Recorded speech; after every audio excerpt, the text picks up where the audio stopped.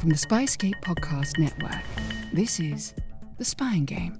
Over this season of The Spying Game, Rory Bremner will be joined by a mix of experts in the field of deception and fellow enthusiasts from the world of entertainment as they attempt to sort the Moscow rules from the Hollywood fabrication. Hello and welcome to The Spying Game. I'm Rory Bremner, comedian, mimic, spy enthusiast and professional liar. Each week on the show we're tackling topics including double agents, disguise, terrorism and betrayal. This time on The Spying Game, it's... hiding in plain sight. Burkhard Hartmann was a mountain killer. He was in an SS division that operated in Italy and Yugoslavia, and his job was surviving in high altitude and killing partisans, communists, and Jews. His unit killed many such people. Within an hour of making the phone call, the area was flooded with secret police looking for us. Can you imagine what it is like to have a dad who is hanged at Nuremberg for the murder of 4 million human beings? I mean, living with that burden, it's almost impossible to imagine. We had been tasked to get this piece of technical equipment called an explosive reactive armour box. So we hatched a plan to climb on board a train as it left a training area in the dark, get the box off and then jump off the train and join our vehicle some 10 kilometres up the road. A pretty unholy alliance was created between the British and the Americans, former Nazis, former Italian fascists, and the Vatican. I mean, I was frankly pretty surprised. Today I'm joined by two people for whom The Spying Game is intrinsically linked with concealment. First, we have multi-award-winning author, Professor of Law at University College London, a practising barrister at Matrix Chambers, and a documentarian. He's been described as a weapon of mass instruction. Philippe Sands, welcome to The Spying Game. Lovely to be with you, Rory. Absolutely lovely. Philippe, I've had to praise your CV there because just listing it in full would take the whole hour. But what do you think it was about that time between the end of the Second World War, the beginning of the Cold War? It's catnip to spy enthusiasts. I mean, I think there can have been no other time like it. It just opens up the imagination. The war had come to an end. A new Cold War was beginning. And into the mix, you throw in particular in the cast of characters I've written about in a book I wrote in a podcast called The Ratline, the Vatican, Nazis, Soviets, Americans and Brits, the Poles, the Jews. It's a toxic mixture and it opens up the imagination. I mean, Rome in the sort of the late 40s joins Berlin in the 60s, 70s, 80s, and Saigon in the 20s as a city that you'd love to be transported back to, knowing what we know now about the nests of spies all around. Just extraordinary. Yes. Alongside Philippe, we have a cold warrior who is no stranger to operating behind the Iron Curtain, a former army officer who served with the British military liaison mission, Captain Dave Butler. Dave, hi, thank you for joining us. Thank you for inviting me along. You were an army officer, Dave, but your unit went above and beyond what we would expect of the military in Cold War Germany. Perhaps we could start with the mysteriously titled Bricksmiths. What was it and how did it operate? This was a military liaison mission that was formed after the Second World War as part of an Allied get-together after Germany fell. The Russians, the Americans and the French and us decided that we were going to maintain military forces in Germany. Mm-hmm. And as such, we had to have in place military liaison missions whose overt task was to liaise between the various armed forces and basically monitor their movements. The covert side was that we were intelligence gatherers. I mentioned diplomacy. I mean, the vehicles you were in were technically sovereign territory, weren't they? And so you were going around Berlin, wasn't it? And this is in the middle 80s, in vehicles which were clearly marked military vehicles. They were sovereign territory. You couldn't be dragged out of these vehicles. But inside, what was the mission you were up to? Interesting enough, Berlin was out of bounds to us. Oh, right. We were allowed to roam freely in the rest of the former East Germany, from north to south, east to west, except for Berlin, which was, well, there was nothing to be gained in Berlin militarily, intelligence-wise, but in the rest of East Germany, there were like 386,000 Soviet troops deployed, 250,000 East German troops, so about 500,000 troops and all their associated equipment. Having us out there roaming around all these areas, gathering intelligence, was a far bigger prize than perhaps just roaming around Berlin. The vehicles that you were in, were they inviolate? They were sovereign territory? Were you safe, as it were, because you were carrying out a diplomatic role? What were the rules of engagement? What the Soviets did, and the East Germans, of course, they would stage an accident. So they would ram you, knock you off the road, turn the vehicle over. Then they would use the pretense that they were going in to save the crew. And whilst they were in saving the crew, they found all this spying equipment, all the cameras and other bits and pieces that we carried on the vehicle. And then they would present this through what we called the Soviet External Relations Branch. Our brigadier would be called in front of Serb and shown all this equipment laid out in front of him. And he would very straight-faced say, well, no, actually, in the mission, we promote ornithology and bird watching and all the rest of it. And therefore, all of these cameras are only for taking pictures of flora and fauna. They're not, spying. We're not. I mean, it was a fascinating place. What perhaps neither of you know that in the summer of 1980, I arrived at the Jagdschloss Klinika, which is a hunting lodge next to the Bridge of Spies. It was actually, so literally, you could see it from the hunting lodge. This bridge which assumed extraordinary significance. That was our way in and out of Berlin, the Klinika Brücke or the Bridge of Spies. We weren't allowed to go through Checkpoint Charlie. We had to enter Berlin over the Klinika Bridge. It was another way of the Stasi and the KGB keeping an eye on our movements. I've made hundreds of trips on the actual bridge. At the height of the Cold War, and Berlin itself was fascinating. It seemed to me that West Berlin seemed like it was in Technicolor. It was full of the kind of the life and the freedom of a Western capital. And the East Berlin, just the other side of the wall, was it mysterious and very, very sinister and rather intimidating. Philippe, you mentioned the Ratline, and it's an utterly gripping story. In it, you tell the extraordinary story of the Nazi war criminal Otto von Wächter, an Austrian who joined the National Socialist Party in his very early 20s in 1923, rose through the ranks as Hitler consolidated his power, and was appointed governor of Galicia, which I think was in occupied Poland, wasn't it? And he was indicted in 1945 for the murder of over 100,000 people. But while his contemporaries and associates were either hanged or committed suicide, he managed to avoid capture, living in the mountains and ultimately in Rome, which, as we saw, was a hotbed of spies and intrigue.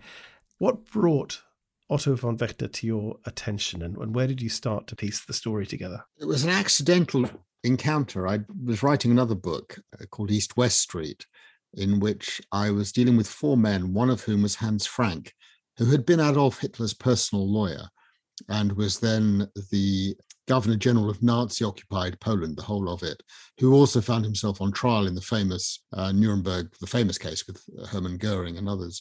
And I came to know Hans Frank's son, Nicholas Frank, who's a journalist, a remarkable person. We've become actually pretty good friends. And one day, Nicholas said to me, Philippe, you're interested in Lemberg. The governor of Lemberg in District Galicia, as you mentioned, Rory, was Otto Wächter. Would you like to meet his son? And one thing led to another. We started off, I wrote a piece for the Financial Times magazine, a profile, which they gave the title, My Father, the Good Nazi. And then we made a film for BBC Storyville, My Nazi Legacy. And then in the middle of filming, Horst von Wächter and Nick Frank got into a bit of a disagreement. And we went to Ukraine and we went to a commemoration of the Waffen-SS Galicia division, hundreds of people in Waffen-SS uniforms cavorting around the hills of Western Ukraine. What an extraordinary event. Not a happy day. Horst loved it, Nick hated it. And on an on-camera interview, I said to I was questioning Nick Frank, and he said, you know what, I think Horst could be a new kind of Nazi, which I don't think he is. Horst got very upset and asked me, how do I prove that I'm not a Nazi, which is an interesting question. I mean, anyone who spends any time in court knows that proving a negative is always tough. Yes. And I came up with the idea that he had this huge family archive, his parents' letters, diaries, and everything. I said, why don't you give them to a museum? Nazis don't give that kind of material to a museum. He did. And in that material was all the documentary evidence from 1945, the moment he escaped, to the moment he got to Rome, hoping to get to Argentina on the Ratline, and dies. And in that material, it took 4 years, able to uncover the Cold War network that existed. You're absolutely right to focus on Rome. I hadn't really appreciated this. I know Rome pretty well. I didn't realize in the post-war years, it was the front line of the Cold War. Why? Because there was a big struggle between the Christian Democrats and the communists for control. And the Americans and the British worried that if the communists were elected, that would become a sort of landing spot for the Soviets in Western Europe. And so they channeled huge amounts of resources. And it was in that context that a pretty unholy alliance was created between the British and the Americans, former Nazis, former Italian fascists, and the Vatican. I mean, this is probably Dave's bread and butter, but I was frankly pretty surprised. Well, it's extraordinary. And at the heart of it was Operation Los Angeles, wasn't it? And this extraordinary pivot where the Nazi fugitives, yes, they were still being pursued by the Nazi hunters and by those seeking justice, but also they are a useful asset to the Allies, the Americans in particular, in the new war against communism. I was pretty skeptical, I have to say, when I first stumbled across this material. And, I'm a courtroom lawyer, so I like seeing things in black and white. I want evidence, I want testimony, I want documents. I don't believe in rumors. So I worked with a wonderful academic in Florida, Norman Goder, and he is the country's leading expert on CIA and CIC archives from that period, an amazing bloke. He said, leave it with me. He ends up finding for me Project Los Angeles, which is, you can get it on the web now. It's like a 30-page document. It's an unbelievable read. The head of Project Los Angeles is a US Army character. I've got to know his son very well, brilliantly named Thomas Lucid. Okay, and you can't invent it. And Thomas Lucid is charged with creating a network to infiltrate the Soviets in Rome and around Italy. Who does he hire? So his chief source becomes a guy called Karl Haas, a Nazi SS mass murderer. Pause there. Like, why are the Americans and the Brits hiring this character to be their chief source? He then hires some subsources, 8 in total. 3 of them are Nazis, 3 Italian fascists. One is the Secretary General of the Italian Fascist Party, who is in prison, but at the same time spying for the Americans. And the other 2, I mean, you could have really blown me over with a feather, Vatican officials. An Austrian bishop, Alois Hudal, who helped Mengele, Priebke, Haas escape to South America. And then, most unbelievably of all, Pope Pius XII's chief spokesperson for the press, an Italian cardinal, is a spy for the Americans. Dave, this is your kind of world, not mine. I was so bemused by all of this that I had to go and have a natter with my neighbour about what on earth was going on. Well, we'll come to that because you are the master of revelation as the story develops. But within that context, I mean, wheels within wheels, you mention both Karl Haas and Thomas Lucid. Of course, Thomas Lucid recruits Karl Haas, this former Nazi, to work for the Americans.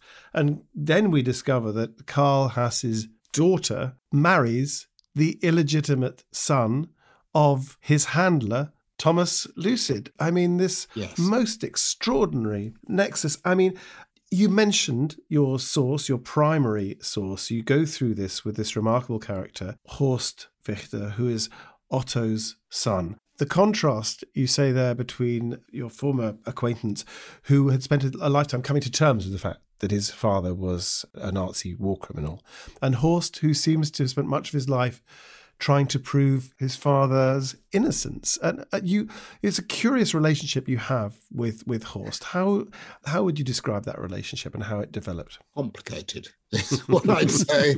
So I mentioned earlier the various sort of elements of this project, an article, a film, a podcast, and it would be the same procedure each time. The article would be published. Horst would say, it's dreadful, it's wrong, you've missed out all the best bits about my dad, can't have anything more to do with you. And a couple of months later, he'd be back. And then the film, he hated the film. He said it had the wrong title. The title of the film was My Nazi Legacy, What Our Fathers Did. He says, no, the title's all wrong. It should be What Our Fathers Did and Did Not Do. He's got a sense of humor.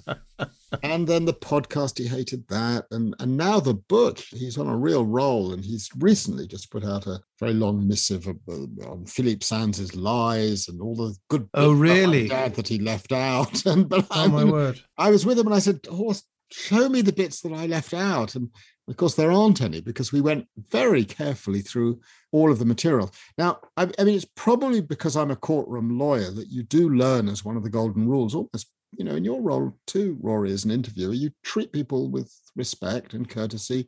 You don't shout at them. You don't scream at them. You don't tell them off. You're not rude to them. You listen patiently. People are pretty amazed that I remain patient with Horst, but I do. I sort of like him. He is, in a sense, a victim of that period. He was 6 years old when his dad died, and, you know, his family imploded at the end of the war. And we often don't think about that cast of characters, the children of perpetrators. I mean, it's even more so in relation to Hans Frank. Can you imagine what it is like to have a dad who is hanged at Nuremberg for the murder of 4 million human beings, which is what happened to Hans Frank? I mean, living with that burden is almost impossible to imagine. And I often ask myself, actually, how would I feel about my dad if he murdered, 100,000 people, never mind 4 million people? Would I still love my dad? Would I hate my dad? And I have to put my hand on my heart and say, I don't know. So into the whole storyline, we have to put the human element, that it's not just about, you know, the facts of horror, but it is, he was a kid and he was on the receiving end. This goes absolutely to the heart, and the fascinating thing about this whole story is that, in a sense, he had two fathers, didn't he? The Nazi who was responsible for the murder and the execution of hundreds of thousands of people under his watch. And on the other hand, you've got the loving, tender father writing these letters.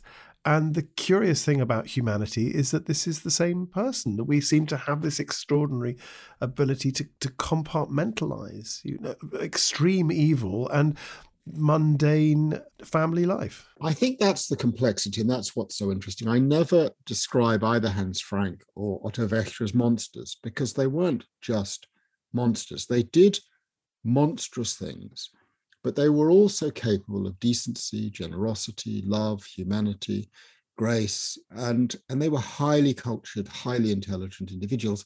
And I think this is the heart of the challenge, is how do regular, reasonably decent folk get involved in doing such terrible things? How does this happen?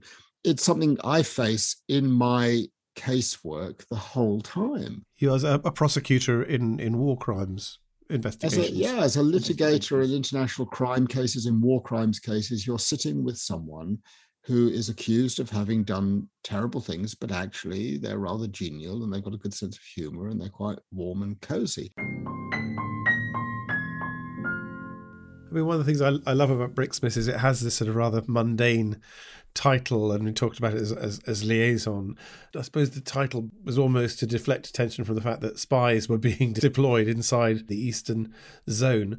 But despite that bureaucratic sounding title, I mean, there was a real element of danger there. I mean, people got killed doing what you were doing. Did you live in fear of your life? Well, the job had its moments. What really takes over is, of course, is that the entire crew was completely professional. We did our homework before we left Berlin. We knew exactly the targets we were tasked to go and look at and what we were expected of us.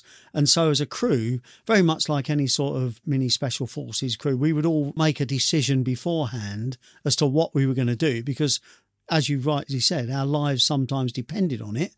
We did a lot of what-ifing, you know, what if this happens, what if that happens. If you take all the risk down to its minimum level, it sort of takes away the fear. So it's not fear.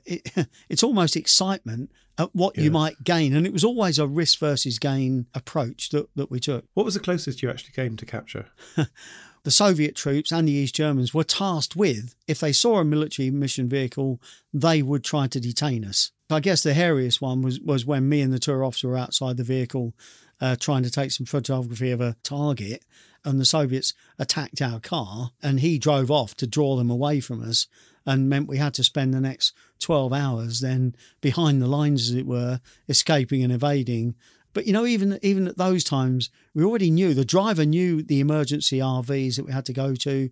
He knew what to do. And even though they shot at the vehicle and he wrecked the tyres by crashing the vehicle, all of that was all taken into account. And me and the tour officer hid. And then when we knew he wasn't coming back, we went and made a phone call later on in the night and found a publican who very kindly let us into his pub, knowing what the repercussions would be for him and his family for taking shelter of what was military spies.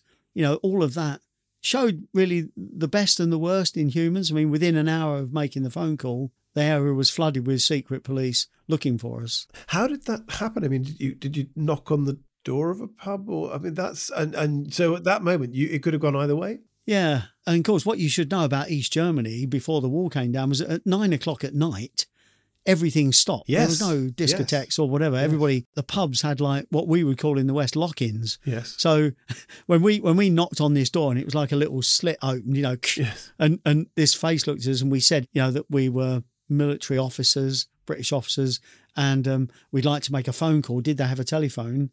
They then opened the door, and bear in mind this was like February 1987, so it was pretty, snow on the ground. It was freezing, so they took us in, and it was that age-old thing, Rory, that people always go for the underdogs, and we must have looked fairly bedraggled and that. So not only did they take us in, they gave us a drink, and the pub was full of the locals all having a lock-in.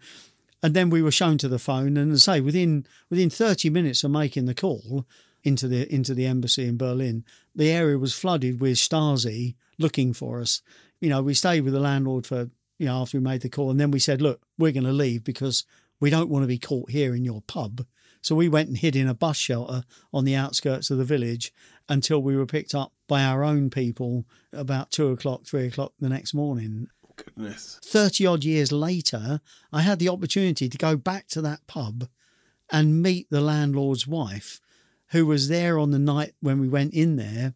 And unfortunately, Otto, her husband, had died 2 years before, but the officer who was with me had been there 2 years before and met Otto, and Otto recognised him as soon as he opened the door. It's extraordinary. I mean, the same thing I think happened to you, Philippe, didn't it? When you find these, you think so much time has passed that you think, well, these characters are dead, and when you find that there's one that is still alive, it really does bring it to life. In the Ratline, I'm in particular talking about one of the characters, the guy who helped Otto Wächter escape. I was pretty surprised at a certain point, about 2015 now, 2016.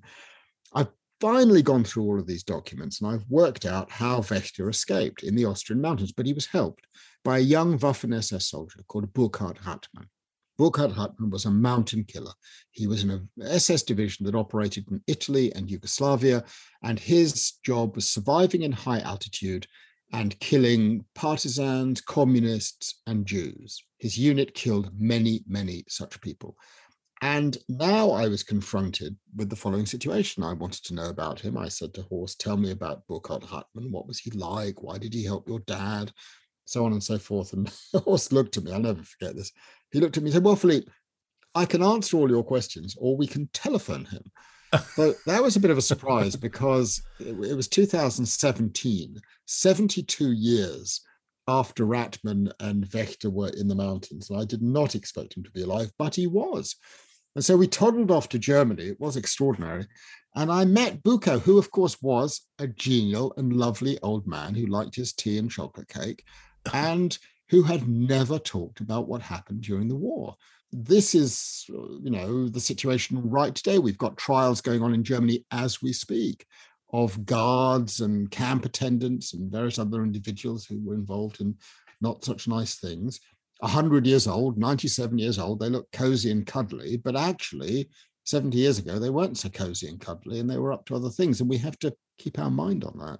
It's quite extraordinary. During that time, the late 40s, as I say, when Otto Wächter is on the run, there are also British intelligence officers working in Austria and in Italy.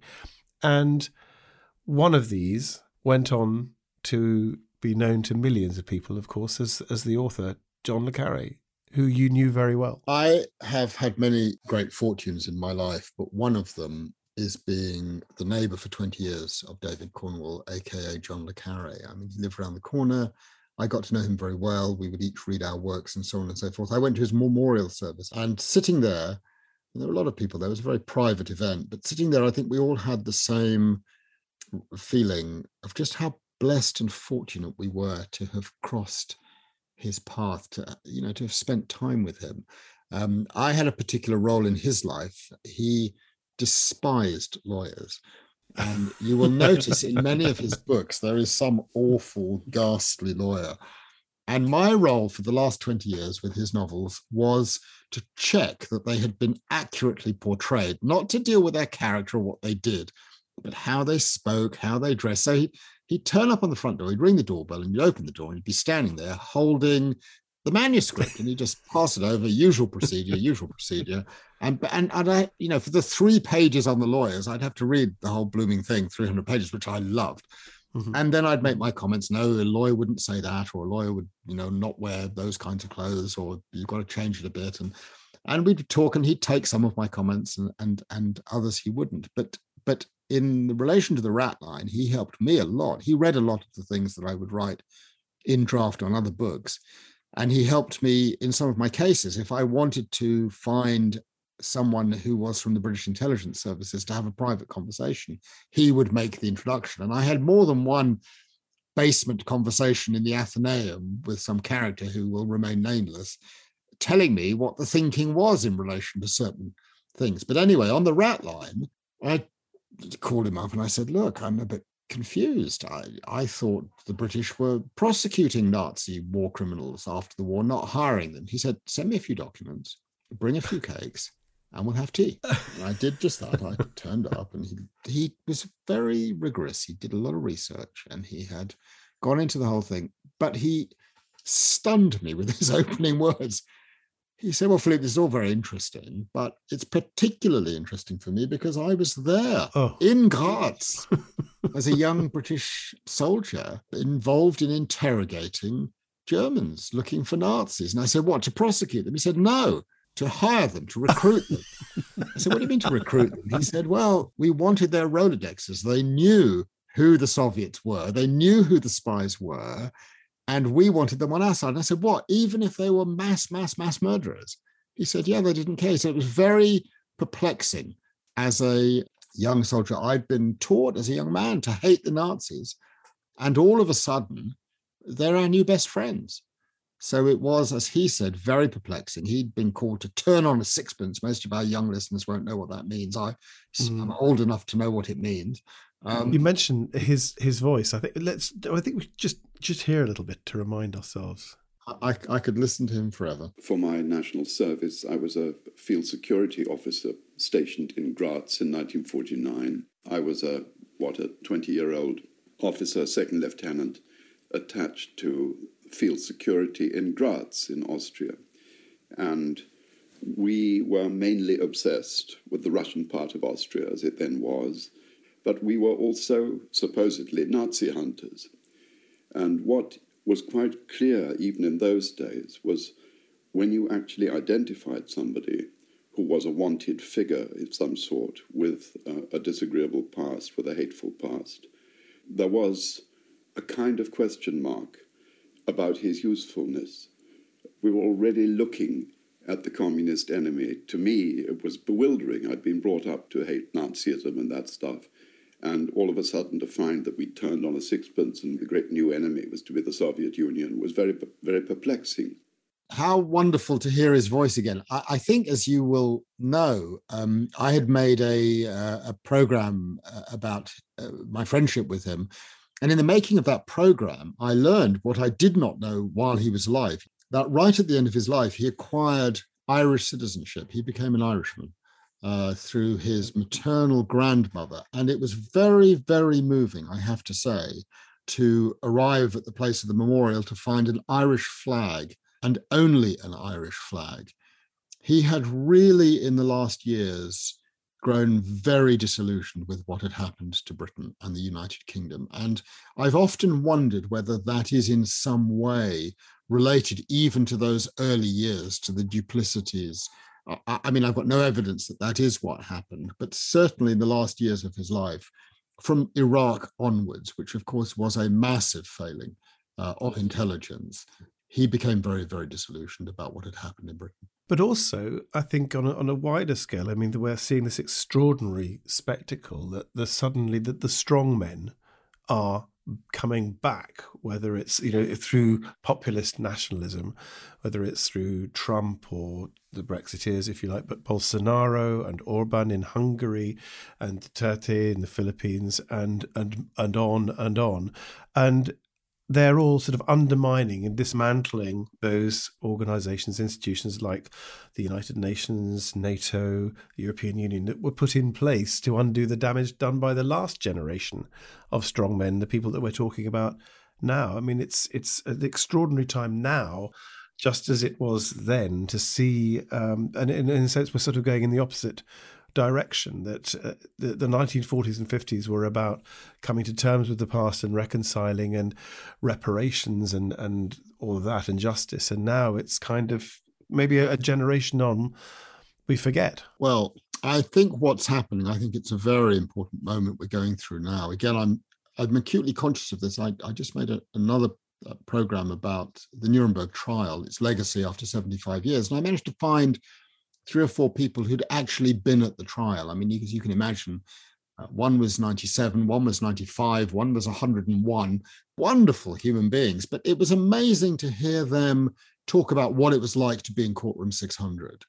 And one actually, the president of the Nuremberg Tribunal, Sir Geoffrey Lawrence, had a daughter who was an intelligence officer at Bletchley. And she was sent by Bletchley to Nuremberg to interview, it was either Jodl or Keitel, 2 of the German army defendants. And she didn't tell them she was the daughter of the presiding judge. They had to actually deal with it was a very interesting job that she had.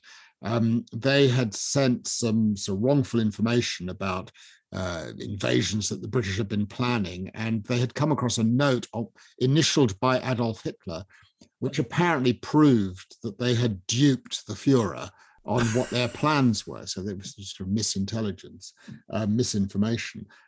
But that generation is dying out. They are just about to leave us. And I think that we are left now in a situation where there is no longer anyone around who really remembers what it was and what the intention was in 45 to create a new world. And I do think that is contributing to the rise of the strong men, of populism, of nationalism, of xenophobia. And I think we're in for a pretty difficult time. I think history doesn't repeat itself exactly, but we do tend to go round and round in sort of circles. I'm pretty worried about where this is heading. I think as somebody said, history doesn't repeat itself, but it rhymes. John le Carré, he was there working for the British military in the late 40s. Dave Butler, you were working likewise for the British military in Berlin in the 1980s, a similar hotbed of spies, a similarly extraordinary and fascinating moment in history, the height of the Cold War, really. Are you hearing lots of echoes of your own existence behind enemy lines, if you like? What's come across to me, listening to Philippe, is there are some synergies to be drawn, but not necessarily in the way that you might think. He talks about how it took 4 years to gather all this information together.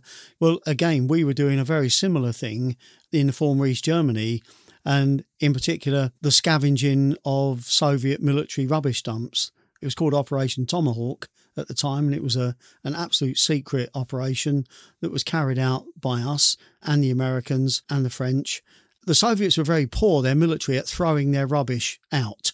And so we would spend hours and hours in the dead of night with minute torchlights and infrared apparatus in these rubbish dumps. The Soviets, for some reason known only to them, were very short of toilet paper.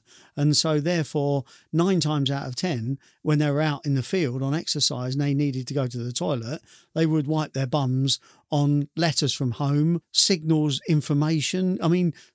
Well, I mean, there's the expression, where there's muck, there's brass. But literally, where there was scrap, there was high-level intelligence. Absolutely. And one intelligence agency told us that if Bricksmiths did nothing else but scavenge rubbish dumps for their entire lifetime, that would be worth its weight in gold. What would you say was the most valuable piece of information that you uncovered? The most valuable piece was not actually on a rubbish dump. It was actually on a training area.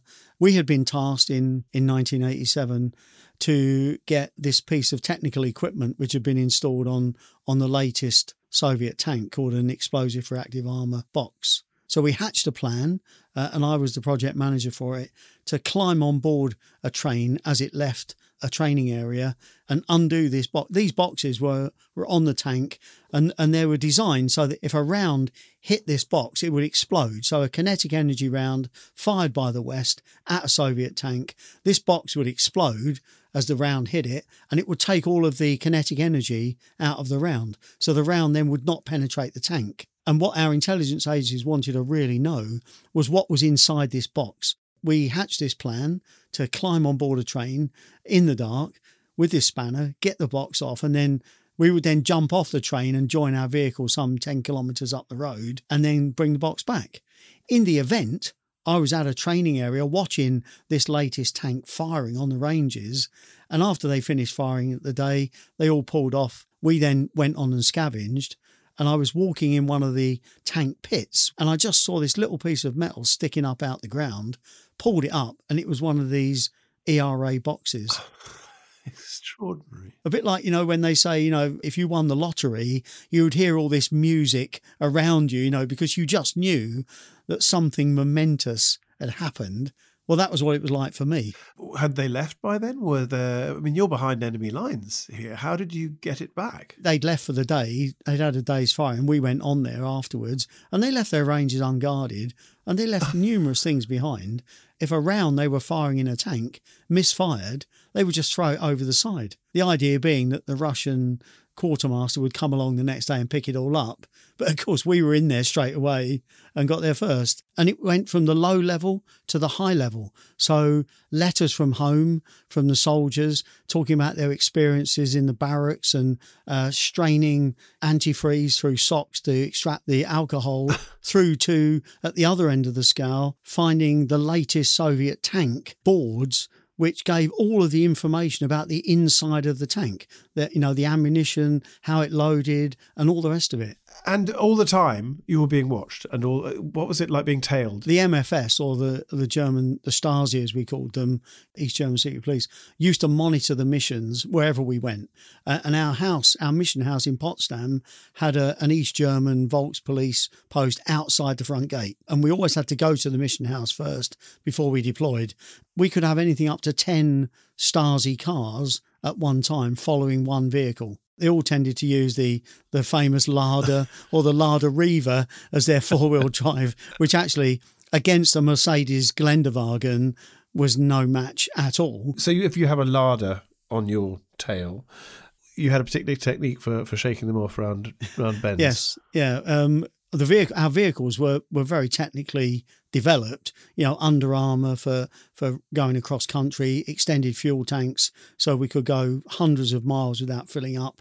And the other fascinating thing was the light array system. We could make the vehicle in the dark look like a Trabant with various headlight configurations. We could isolate the brakes. So we could play tricks with the vehicles. And one of the things that we used to do was if we were being tailed at high speed, particularly on bends, we would isolate the brakes. So we would brake hard to go around the bend, and the car following us, of course, would think that they could take the bend at the same speed we did and didn't see our brake lights come on and then would find themselves hurtling off into the undergrowth.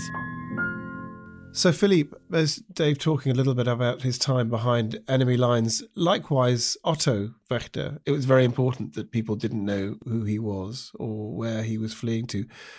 Did he have any contact with his family? How was he able to maintain some kind of support system of contacts or acquaintances? Well, on the 9th of May 1945, of course, the war in Europe comes to an end and he disappears off the face of the earth. He has one last phone conversation with his wife. He asks her to destroy all his work documents and she throws them into Lake Zell with their oldest child, and he then disappears. She then receives word that he's not so far away, hiding in the Austrian mountains, an hour or two from Salzburg. And every 2 or 3 weeks for the next 3.5 years, they rendezvous at a different place.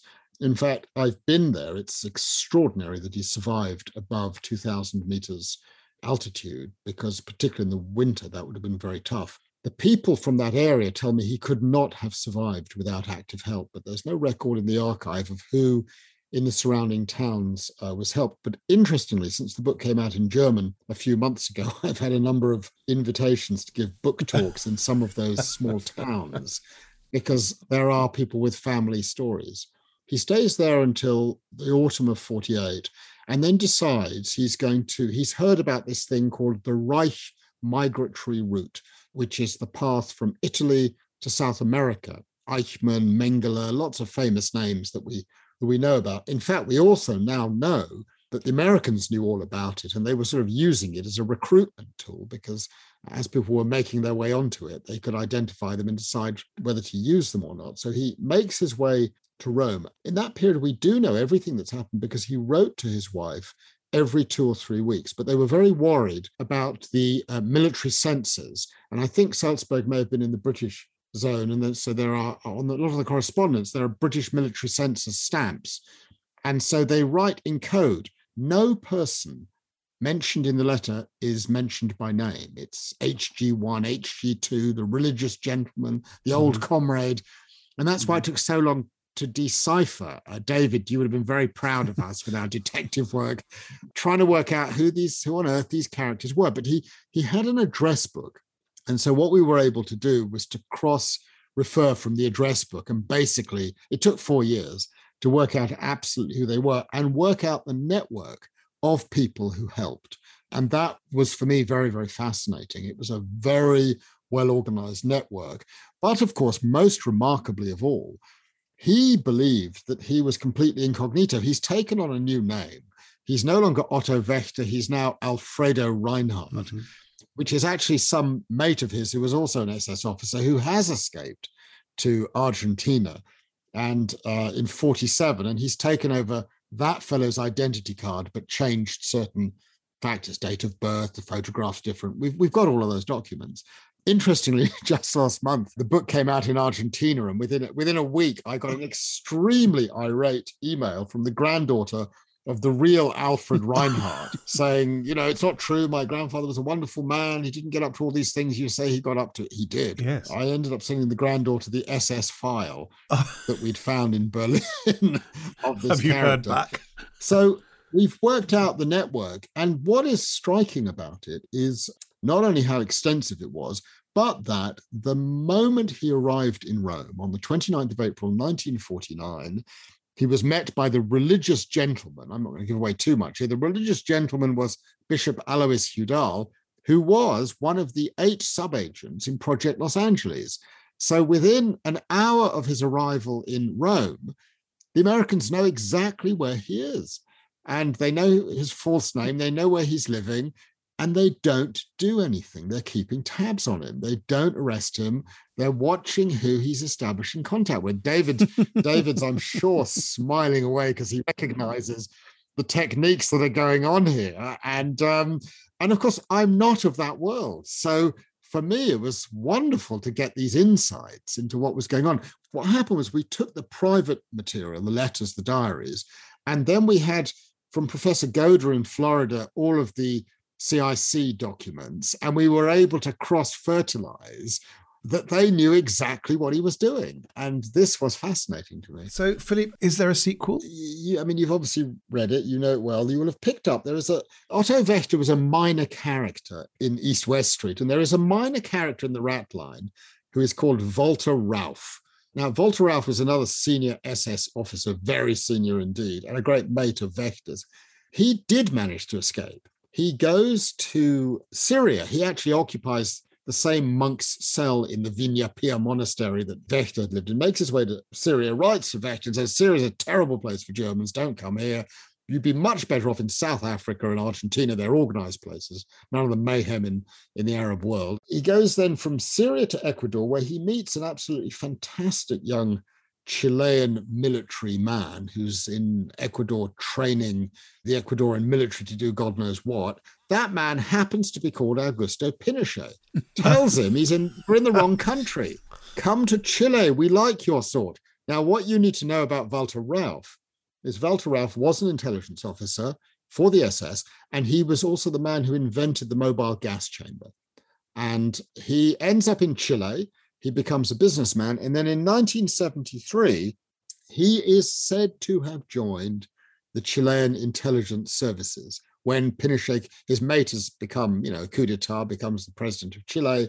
And there's a new, rather sinister intelligence service called the DINA. I wonder, David, whether you ever came across the DINA. They operated for about 5 years, and they did a lot of very nasty things. And so the next book is the double story of Rauff in Chile, Pinochet in London. Because, of course, Pinochet arrives in London. You'll remember this, Rory. This is when we were hanging out together.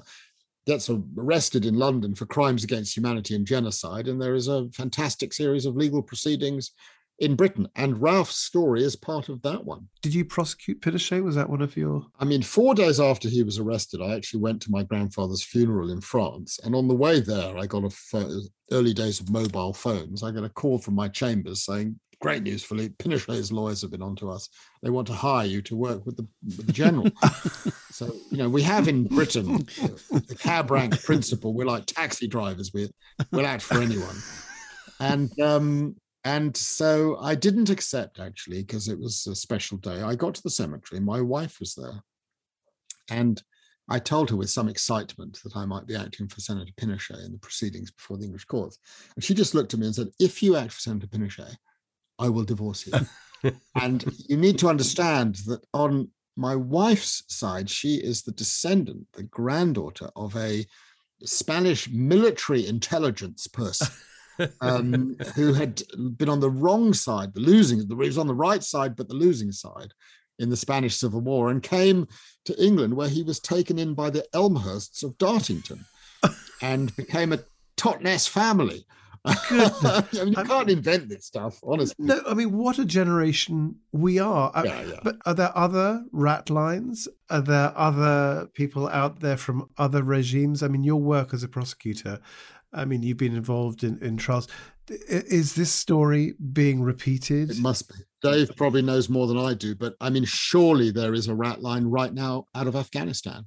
Surely there is in Afghanistan a way out for people in which certain people in the West will know exactly what is going on, and they are spiriting people in and out of the country in ways that, of course, I can't even begin to know about or imagine. But I would have thought in any place where there is conflict of this kind and sharply opposed sides, the Western intelligence services will be involved in facilitating exfiltration, as le Carré called it, and probably Dave calls it also.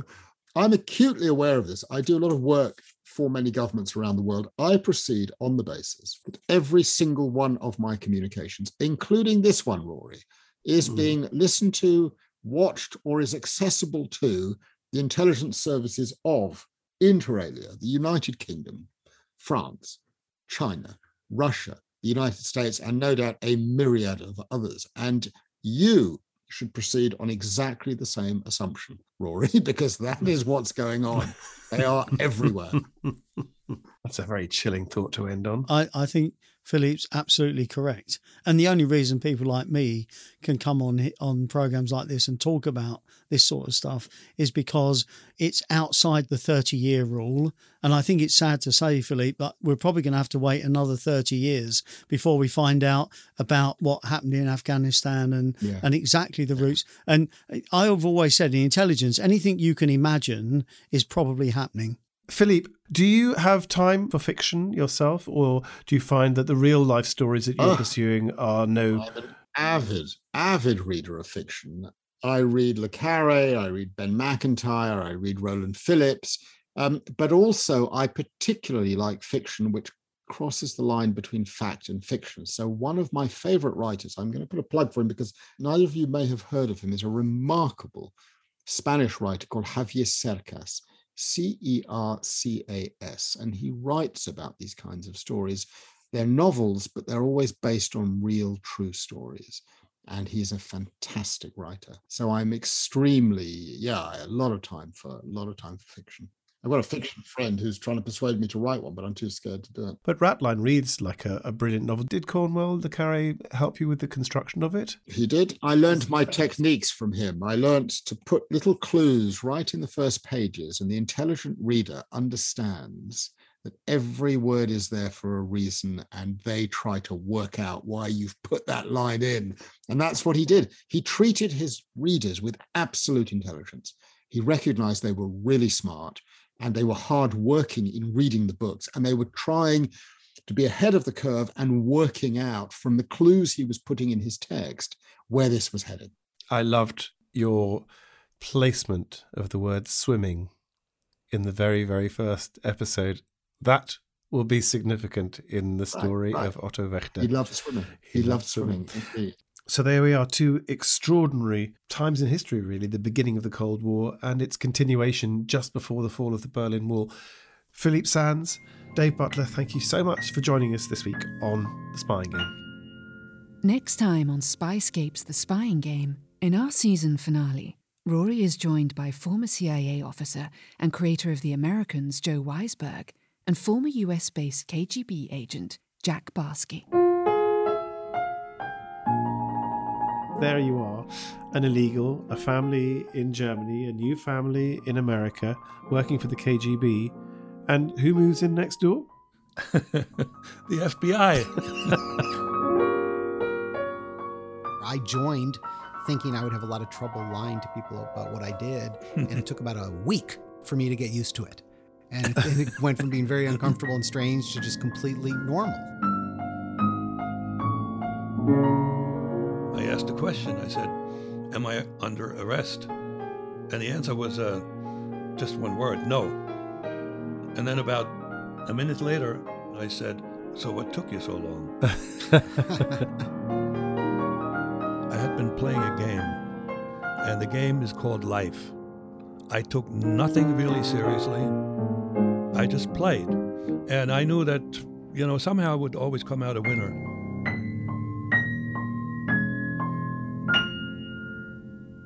The Spying Game is available now, wherever you get your podcasts, or you can listen to episodes a week early ad-free by subscribing to Spyscape Plus on Apple Podcasts. Do you have what it takes to be a true spy? Now you can put your spy skills to the test with Spy Games. Spy Games is the thrilling new experience at Spyscape in New York. Test your strategy, agility, and teamwork in high-tech game rooms developed with experts from CIA and Special Ops to stretch your physical and mental agility. Inspired by the CIA's operational training at the farm, Spy Games will help you develop strengths you didn't know you had. Think true spies in real life. Find out more at spygames.com.